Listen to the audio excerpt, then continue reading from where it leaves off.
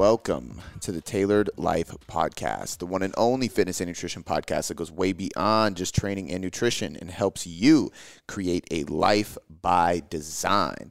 I'm your host, Cody McBroom, and with me is my co-host, Travis McQueen. Today, we're going to answer some questions again. Imagine that. We decided to do some more Q&As this week. We're hitting you with a bunch of Q&As this week. Yeah. So if you are a frequent listener of the podcast, thank you, first and foremost. And I already know that you like Q&As because they're our most downloaded and most popular podcast episodes, so we tend to do a lot of them. But I will be honest, I really enjoy doing topics. I like sitting on one topic. It forces me to kind of like review research again, too, because there's, often I'm very scattered with research. But when we do a topic like one of my favorite ones was the placebo. Like if you're listening, so you haven't listened to the placebo one, I know you always make fun of me, but I think you just say that because you know it. I honestly didn't. I just kidding. fucking love the placebo effect. It's very, very interesting to me. Intriguing. It's just a very crazy phenomenon, you know. Especially because sometimes it happens, sometimes it doesn't. Yeah. But like the shit with the steroids, like they tell them they're on steroids and these guys start getting jacked and lifting heavy, and then they tell them they're not on steroids and it like slows down tremendously. It's like, holy shit, the brain is powerful. Mental thing. Yeah. But like that episode was really fun to me. The genetics one was really fun to me. Like when I have to go and dig in the research and start looking at things and I find all these articles, I just have a blast. So the reason I'm going on this rant right now is if you're listening to this and you enjoy the podcast, do me a huge favor and fill out the form in the description. We don't take your email or anything like that. We just take your name. And if you don't want your name listed, you can put a funny ass name that's made up in there, or you can put unknown, whatever you want. But that's a place where you can ask us long form questions or give us specific topics. So if you have things that you would love for me to dive into on a podcast and just do one 30-minute episode on just that topic, or longer if it's a topic that gets me going, put it in there for me. So click the link. It's in the description. Fill that out. Ask your question. Drop some topics. I'd love for you guys to contribute to that so that I can literally just create episodes for you, because that's really what this is all about. So thank you for doing that. I appreciate it. And, dude, let's dive into the questions. Let's do it. We got a lot of good questions today, so let's start it off. We're starting one off with Anonymous. It says, do you have a minimum period of time that you like to see someone at maintenance before they start a cut?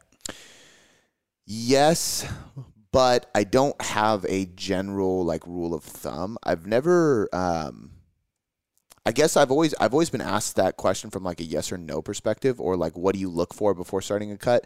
So for me, it's do you know what's funny is like this, I guess I kind of talked about this yesterday or last time we recorded. I was going to say I just posted about this, but I had it written yesterday. But same thing, I talk about like, before you get into a diet, I just posted this on Instagram. Before you get into a diet, I want to make sure that your fundamentals are covered. Sleep, health, digestion, obviously metabolism, stuff like that. But like you're consistent, your lifestyle matches up with what your goals are. Like everything's in line where your foundation's there. We're not going to run into any crazy problems going into the diet. I'm going to look for good biofeedback. I want to make sure that you didn't just get out of a diet. Like I want to make sure you're coachable so that you're ready to learn and open to being challenged, things like that.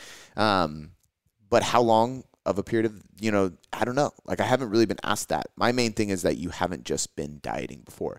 So I would probably say that, at least been in a deficit. Yeah, exactly. Yeah. So I guess dieting could be maintenance or whatever. So very vague term. I would say I would like somebody to be at maintenance for at least 2 to 3 months, at least.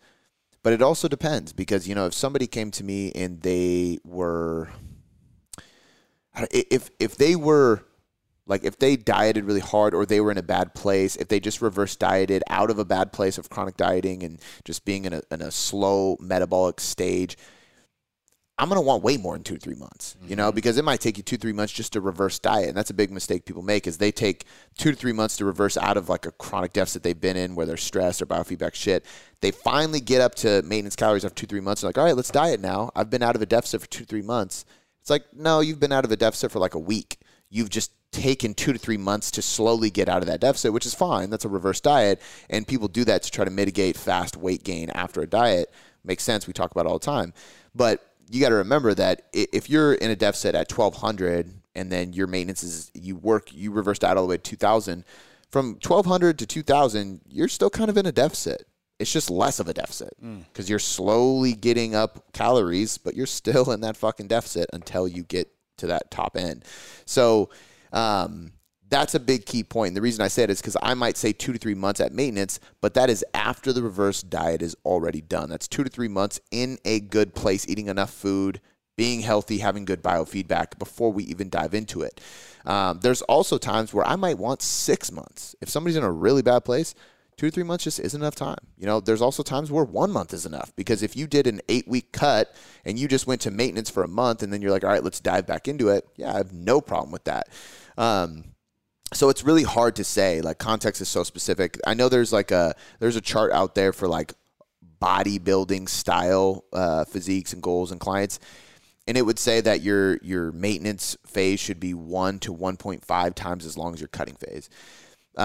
Now, the reason for that is because if I diet for, let's say, 4 months, right? 4 months in a deficit to get lean. Well, that means I'm at maintenance for at least 4 months, if not 6 months, because half of 4 months is 2. 2 plus 4 is 6. That might seem like a long time before you get to go do it again. But if you're a bodybuilder, that's not long at all, because you need 6 months just to gain some solid size. Yeah. So in that regard, it's not that big of a deal. A normal prep for a bodybuilding show is at least 6 months probably. So if you dieted for 6 months, that means you're doing at least 6, if not, what would that be, 9 months at maintenance before you're allowed to jump into a deficit again. That means you're doing 1 cut a year at most, which seems kind of crazy to some people. I don't think it's that crazy, because realistically, if you diet down, you have 1 or 2 goals here, right? You can diet down, and then your job is to learn, adapt, and sustain, or your job is to reverse and build muscle so that you can cut again and get leaner but with more muscle. That's if you're approaching it from like a sport-specific angle, right? Like physique sport. But for the everyday person, like, we don't want to spend year-round dieting. So it really should be like, I'm going to diet, get lean, and then I'm going to take time to reverse properly and sustain that. And so you shouldn't want to diet again for a year. And my thought process on it is, there's one of 2 things is happening if you're trying to diet again. It's that you didn't take it seriously enough the first time, and you didn't adhere well, right? Or you did the diet wrong and you rebounded post-diet, which is very common. Like you were saying yesterday, they might not have even been in a deficit when they thought they were dieting. 100%.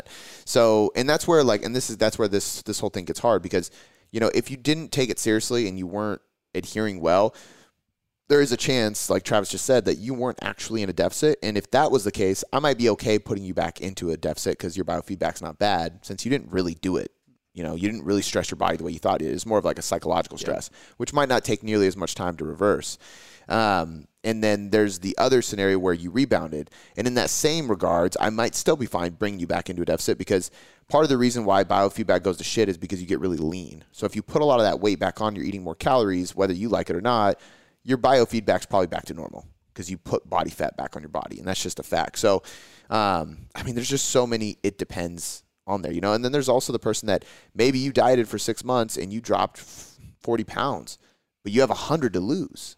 Well, I might be fine bringing you right back into a deficit after a month or 2, because you have a lot of weight to lose. Yeah. So it's actually going to be healthier for you. So there's just too many it depends answers, and there's a caveat with every scenario, and I think that's why a lot of the times when we're answering these questions, it's like, well, who are you? What's your history? What was the diet like? How long was the diet? When did you diet? How was your adherence with the diet? Have you ever asked anybody those questions before? That's what I do for a living. It sure seems like you have. Yeah. That's that's our questionnaire. And then you get the questionnaire back and you go, okay, I have 20 more follow-up questions based on your answers to the questionnaire questions.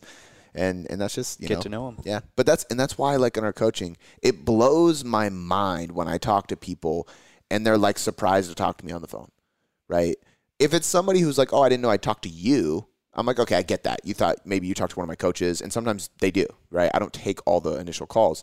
But there's also times where they're like, oh, I've worked with online coach before. I've just never talked to him on the phone. And I'm like, what do you mean? How did you fucking meet them? And they're like, well, I sent an email in, and they sent me a payment link, and I paid, and they hired me, and they sent me macros. I'm like, you have no idea what their voice sounds like? Yeah. That's crazy to me. But yeah, that's why they're a third of the price and a third of the value and 100%. a third of the relation. Yeah.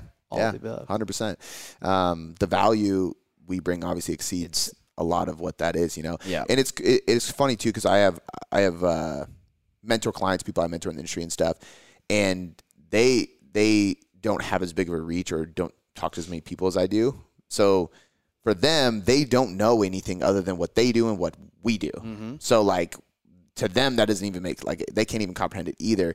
But there's so many people in the industry like that. Like the industry is full of bullshit gimmicks and just bad coaching that makes everything look really bad. You know, from like I wonder if there's so much bad gimmicks out there that it makes us look bad.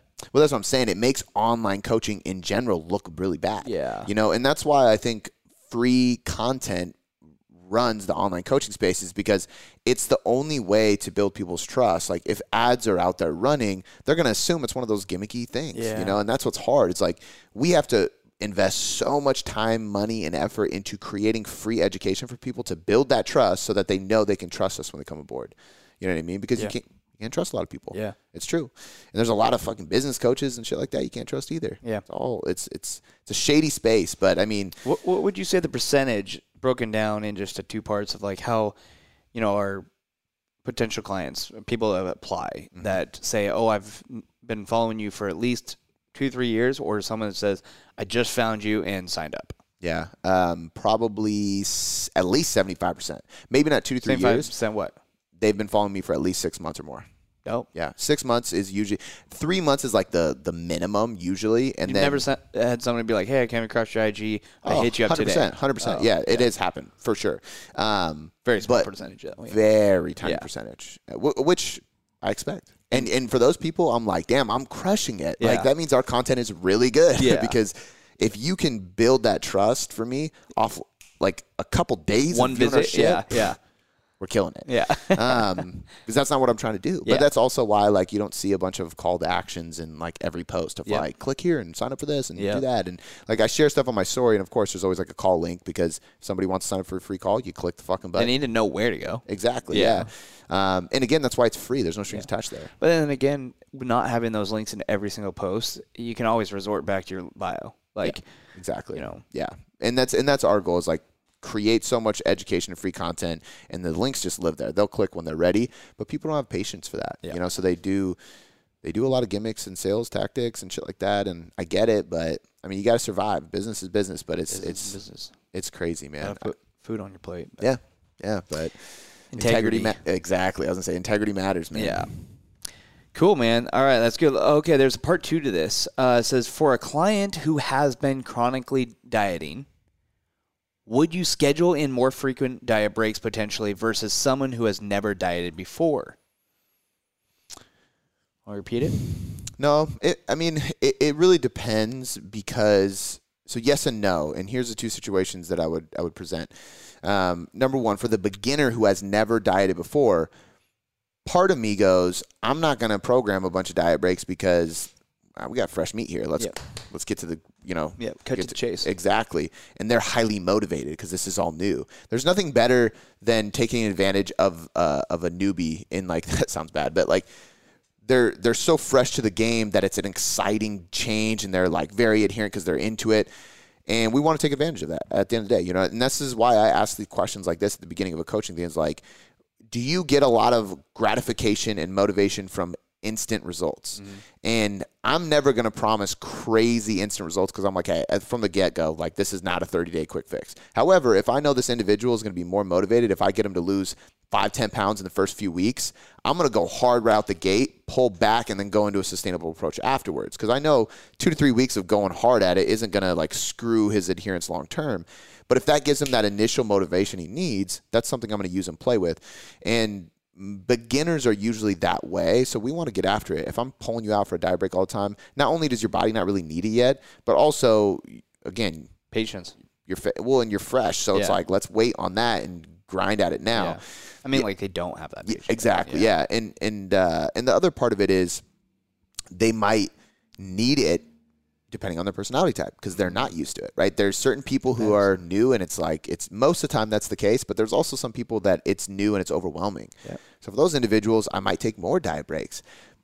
But the big key here is, and the reason I'm answering it this way, is because the way they're framing the question is more from a physiological benefit, right? For somebody who has chronically dieted, would you give more diet breaks? That would typically imply, from the way I'm understanding it, is that if somebody chronically diets, that hormonally or physiologically, metabolically, they are in a more compromised position. Therefore, they would need more diet breaks along the way, because once upon a time, we thought there was a lot of hormonal and physiological benefits to taking diet breaks.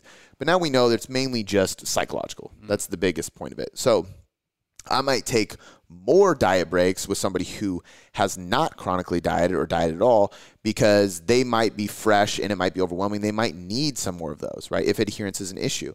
There's also some people, like I said, who are new and fresh and motivated, so there is no issue with adherence. It's completely personality dependent and lifestyle dependent. Yep.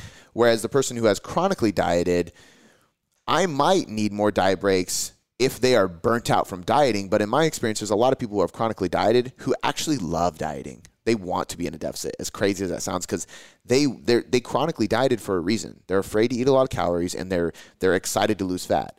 So number one, the only way I'm putting that person in a deficit at all is if I got them to a good place now. So I'm not worried about the deficit. Okay. Therefore, I'm not worried about taking diet breaks. If I was worried about giving them diet breaks, it means I didn't wait long enough before putting them in a deficit. You know what I'm saying?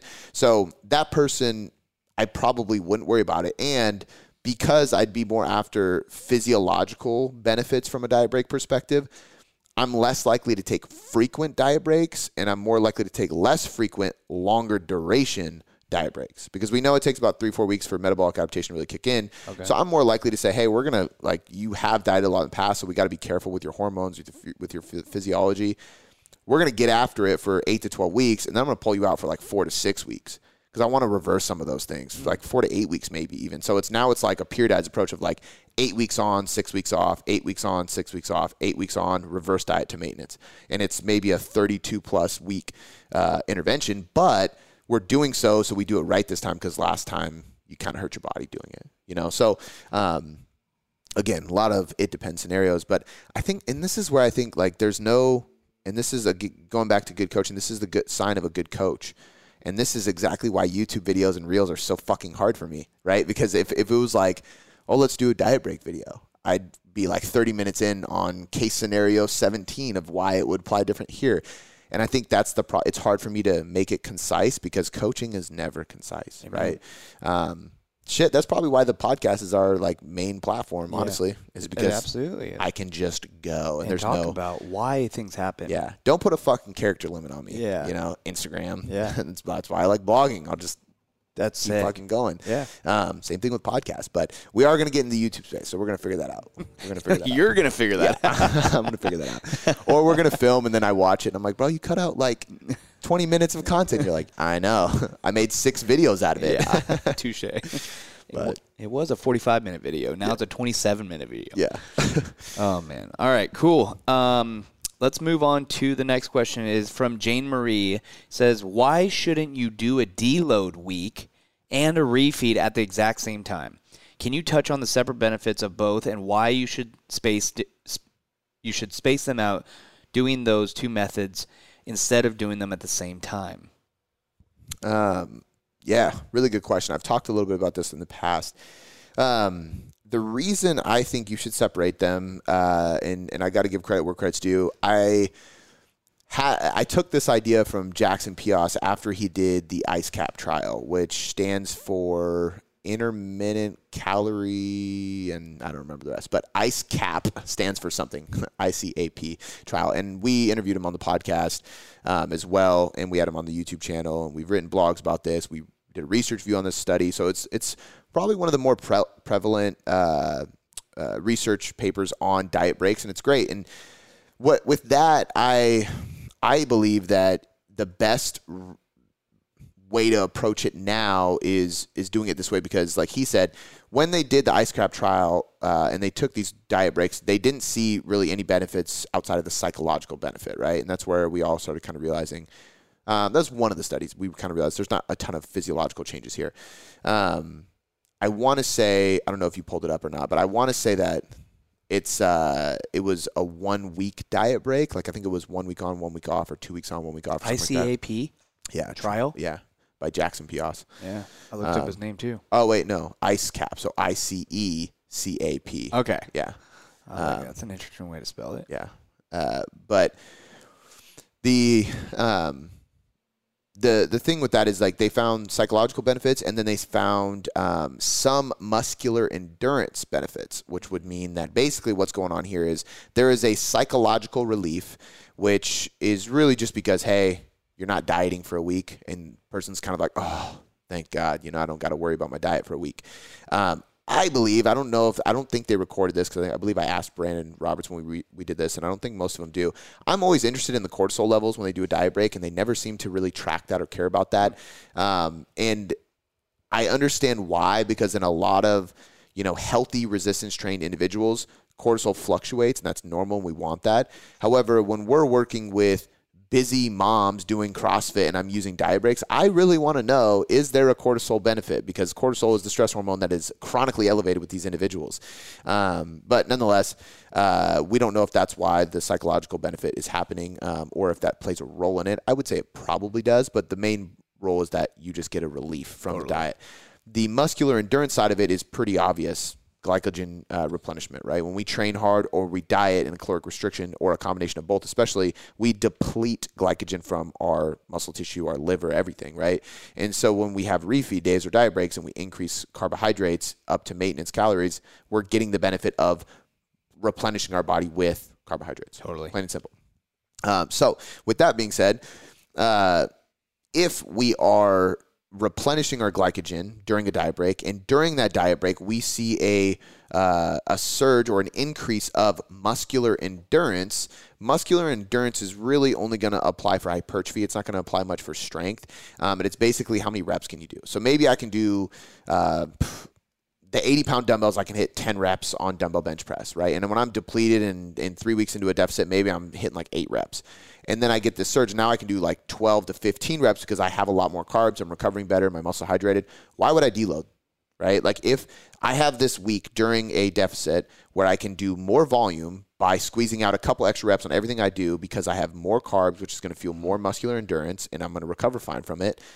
To me, that's an opportunity to seize, because the thing that allows you to maintain muscle during a cut is protein intake, and it's muscle protein synthesis. But keeping muscle protein synthesis elevated comes from eating enough protein and strength training.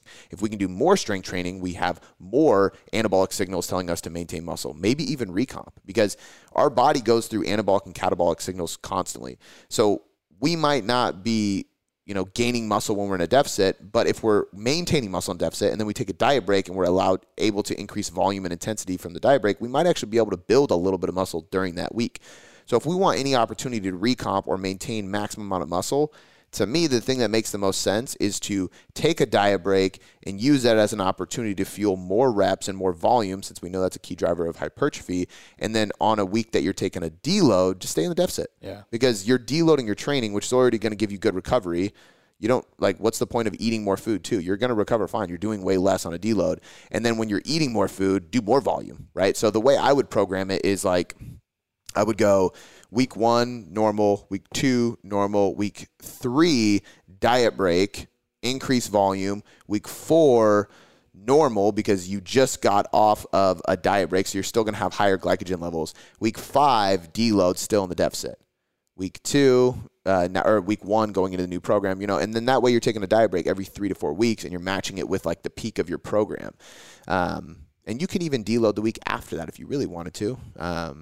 But yeah, semantics. It depends. So that's the overall reason why I wouldn't pair them together and how I would separate them. Yeah. Yep.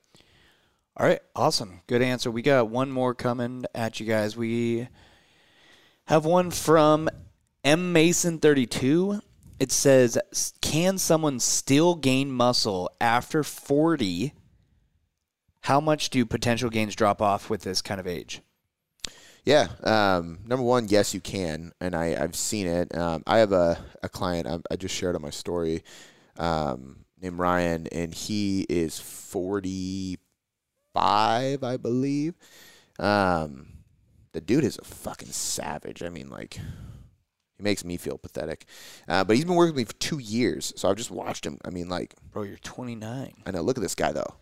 Damn. He's a fucking tank. And he's gained muscle. I've watched him get bigger. He came to me, he was in great shape.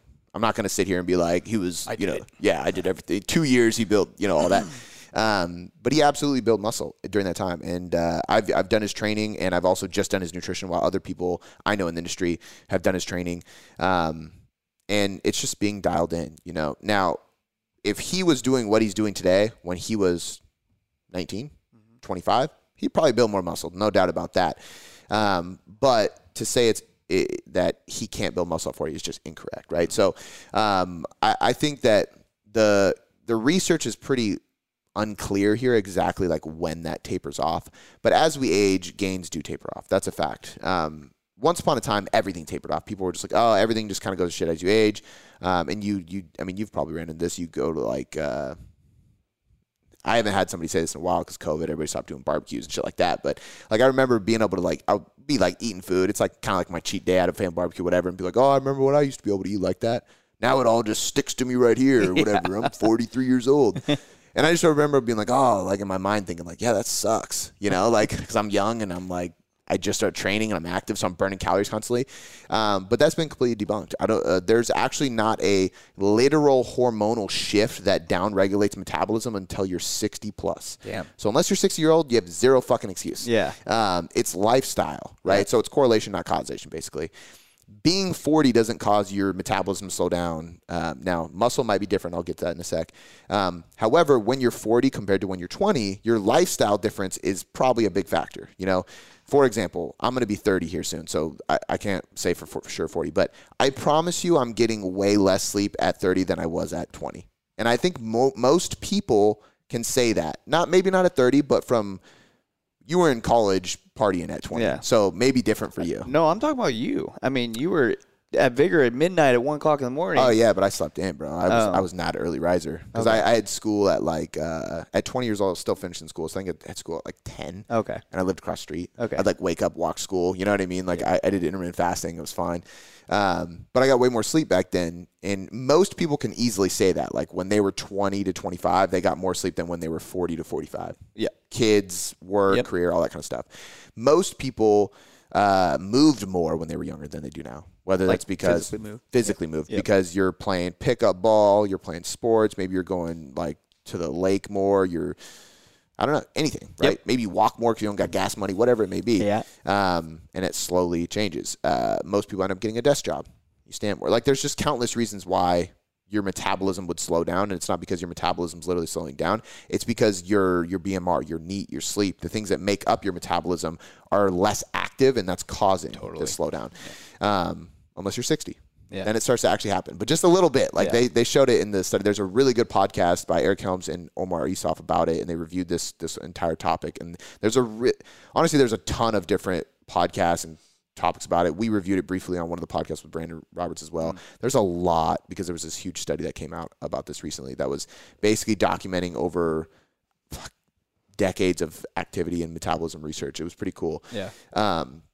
With muscle, I think it is going to slow down more because there's certain hormones like testosterone, growth hormone, things like that slow down. However, it might also be for some of the same reasons, right? So testosterone isn't the only thing causing muscle growth to happen. And testosterone definitely slows down as you age because testosterone causes you to age faster, right? If we think of puberty, they go from a small little pubescent boy with zero body hair to being a kid that's squeaking with a deep voice and covered in hair. And it's how the fuck did that happen in a summer?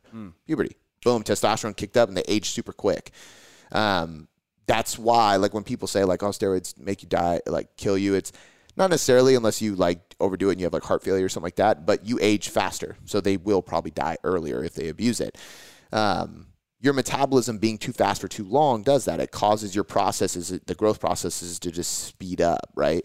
But with testosterone being one of many factors, I do think there's some correlative things that cause muscle growth to slow down, like your ability to get enough sleep, your ability to train as often, your ability for your joints to handle the training as much. All the things that allow you to push it harder in the gym more often and recover faster from it tend to slow down as you age, and that's going to be an indirect thing causing you to build less muscle as you get older.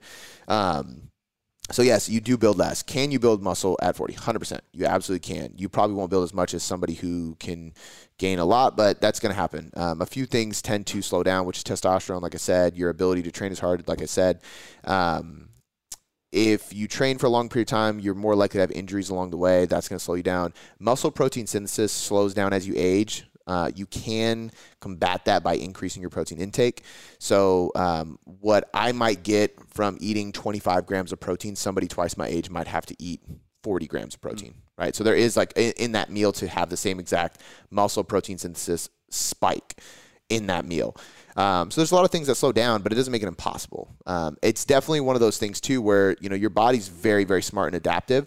So there's been people who didn't train their entire life and they just picked up weightlifting at 48 years old and they got jacked. Yeah. And it's because they've never weightlifted. So you still get newbie gains, even if you're in your 30s, 40s, 50s. But I would probably say at about 30 to 35, I would say it starts slowing down a little bit as far as how much muscle you can build.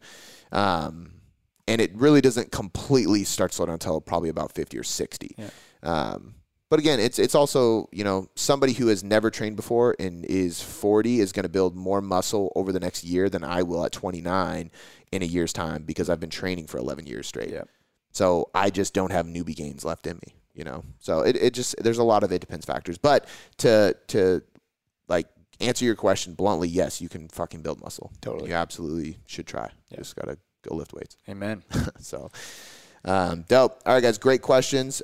Like I said before, please fill out the form in the description of this podcast so that we can get more questions from you and get some good topics.